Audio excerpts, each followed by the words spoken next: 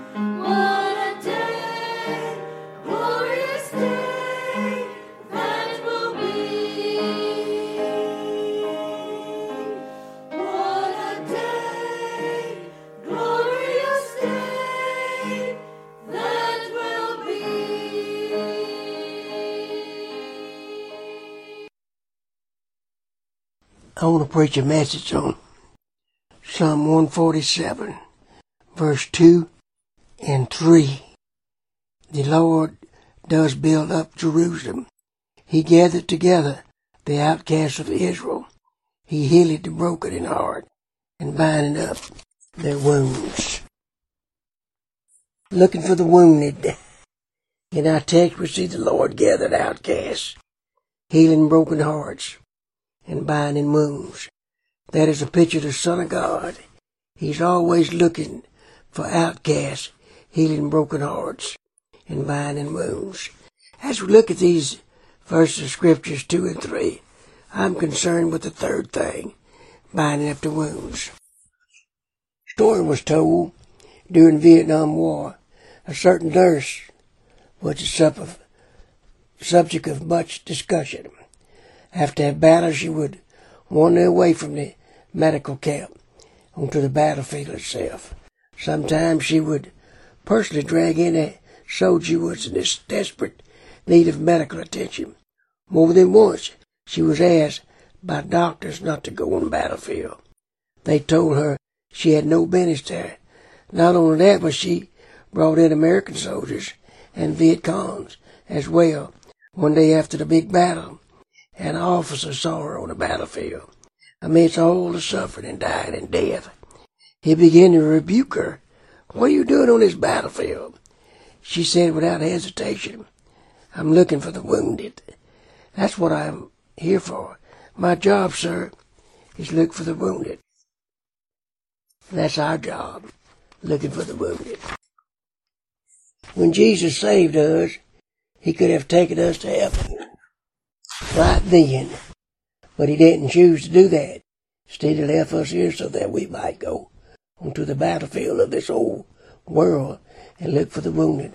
Our job is to go out to the highways and edges and look for the wounded.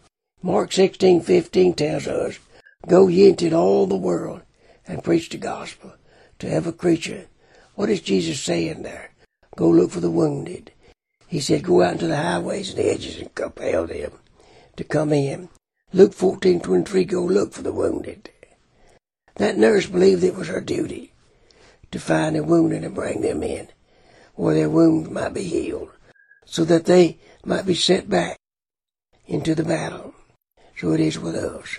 Our is to realize that the work of the ministry is to bring them in, build them up, send them out, so that they might bring some more in. But if you do not bring them in, you cannot do the other things. Our primary job is to look for the wounded, or to go out into the battlefield of this world and find the wounded, bring them in to the great physician who will bind them up and heal them. Then we are to send them out to the battlefield to find other wounded. Where did the war begin? Where did these souls receive their wounds? Well, for the answers to these questions, we have to go back to the beginnings, to Eden. There we see that man was wounded. First of all, by Satan. Genesis 2:7. This first great battle took place in the beautiful Garden of Eden. Man stood before God as the masterpiece of his creation. God said, it is good. Then he gave man a command. He said to Adam in Genesis 2:16. And the battle began. Someone else was present in the garden. Satan. Ezekiel 28:13. Satan began to tempt Eve. Satan told Eve, the reason God told you not to eat of the tree of the knowledge of good and evil, because you would be like him. When your eyes were open, knowing good and evil. Genesis 3:1-7. She ate, and she gave to her husband Adam, and he ate, and they were wounded by Satan. We see in the Garden of Eden that beautiful masterpiece that God created, man, fallen and wounded by Satan himself. He is naked now and stripped of every righteous rag. He is blind now. Satan has gouged out the eyes of his soul and left him in darkness. He is separated now. No longer does he have fellowship with God. Instead, he is hiding among the bushes. But wait a minute. God walked onto the battlefield, Genesis 3:8-9. What was God doing? Looking for the wounded. Adam and Eve had been wounded by Satan, but God was ready to heal their wound. He found them and clothed them in his righteousness. But the battle that is beginning in Eden began to spread into the whole world was covered. These two people who were wounded by Satan plunged the whole world into the darkness of sin. So we see the second wound. We see that men are wounded by sin. That sin of disobedience that took place in the Garden of Eden began to grow until it covered the whole world like a plague and came up before Almighty God as a stench in his nostrils. In Genesis 6:6-7. Sin had done its duty. Sin had done its job. But then the eyes of the Lord began to run to and fro across the earth. In Zechariah 4:10. You know what he was doing? Looking for the wounded. The eyes of the Lord fell on a man by the name of Noah. In Genesis chapter 6:8. God told him that he was going to destroy this world with a flood and to build an ark of safety. God saved Noah and his family. Mankind had a new start, but the battle continued, and the wounded began to fall all over the entire world. Third, we see men wounded by society. God heals those wounds too. One night God called a man by the name of Abraham, who was outside his tent, Genesis 15:5. He said, Abraham, look up at the stars. God said, count them. He said, I can't count the stars. There are too many. God said, so shall thy seed be. God promised Abraham a son in his old age. His wife Sarah laughed in Genesis 18:13-14. He was 100 years old. She was 90 years old. Sarah gave Abraham her handmaid Hagar, so she might give a child to her husband. He took Hagar, and Ishmael was born. What about Ishmael? Sarah became jealous of Hagar and Ishmael, and told her husband to cast them out. We don't need them anymore. The society of Abraham no longer had any use for Ishmael. Abraham gave them a little bottle of water and some food and sent them out into the desert.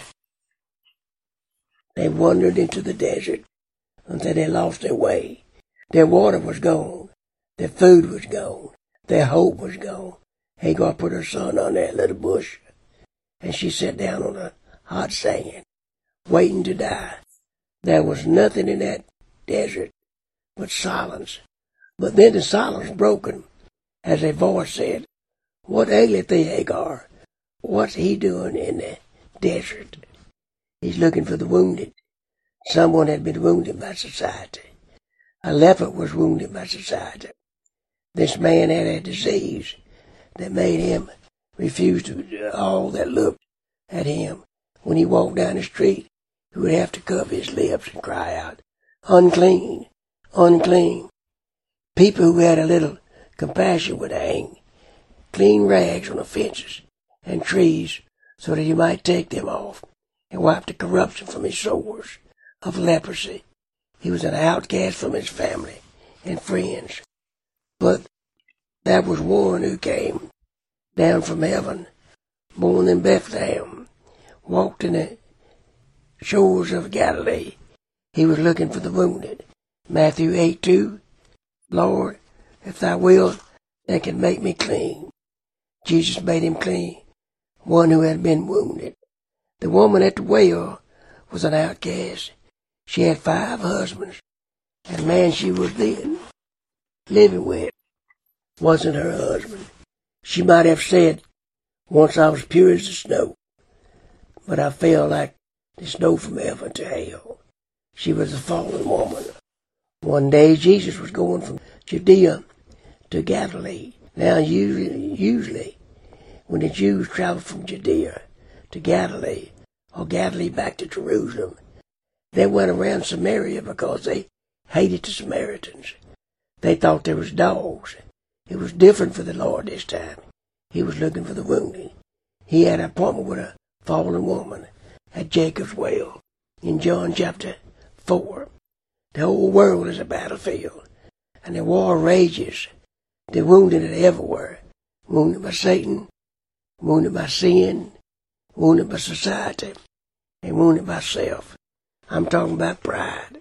One of the greatest enemies of the soul is pride. The Bible says pride goeth before destruction, Proverbs 16:18. Pride causes men not to humble themselves.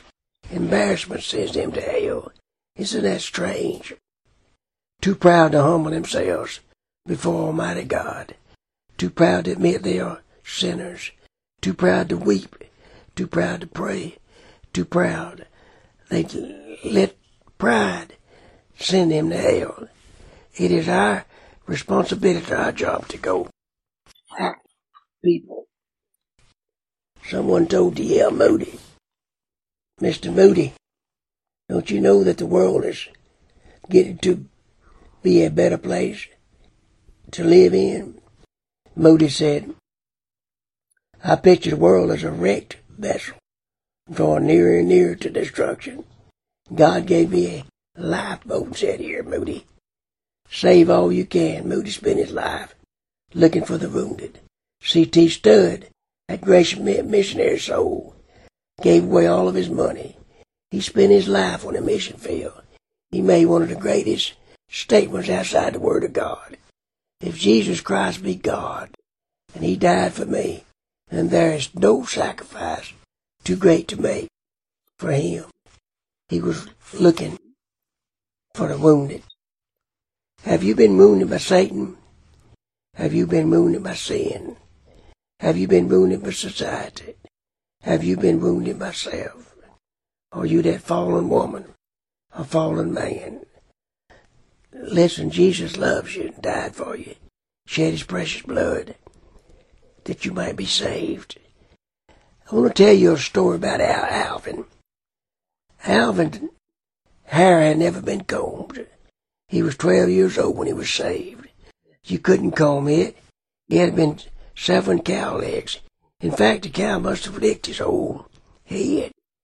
His shirt tail was always out. He lived in an old, dirty apartment. On Saturday evening, his father would take him from one beer joint to another. His father was a drunkard. 12 o'clock one Saturday night, his daddy fell asleep in the car. Little Alvin walked 30 miles all night to go to church the next morning, and loved the church and prayed for his daddy. That's what he needed to do, pray for his daddy. We need to pray for one another. This is Reverend Danny Jackson from the First Faith Baptist Church in Roseland, Louisiana, talking to travelers on the radio. I want to let y'all know that you need to get saved if you're not saved. And if you are saved, you need to go to church. And if you don't go to church, you ought to be ashamed of yourself.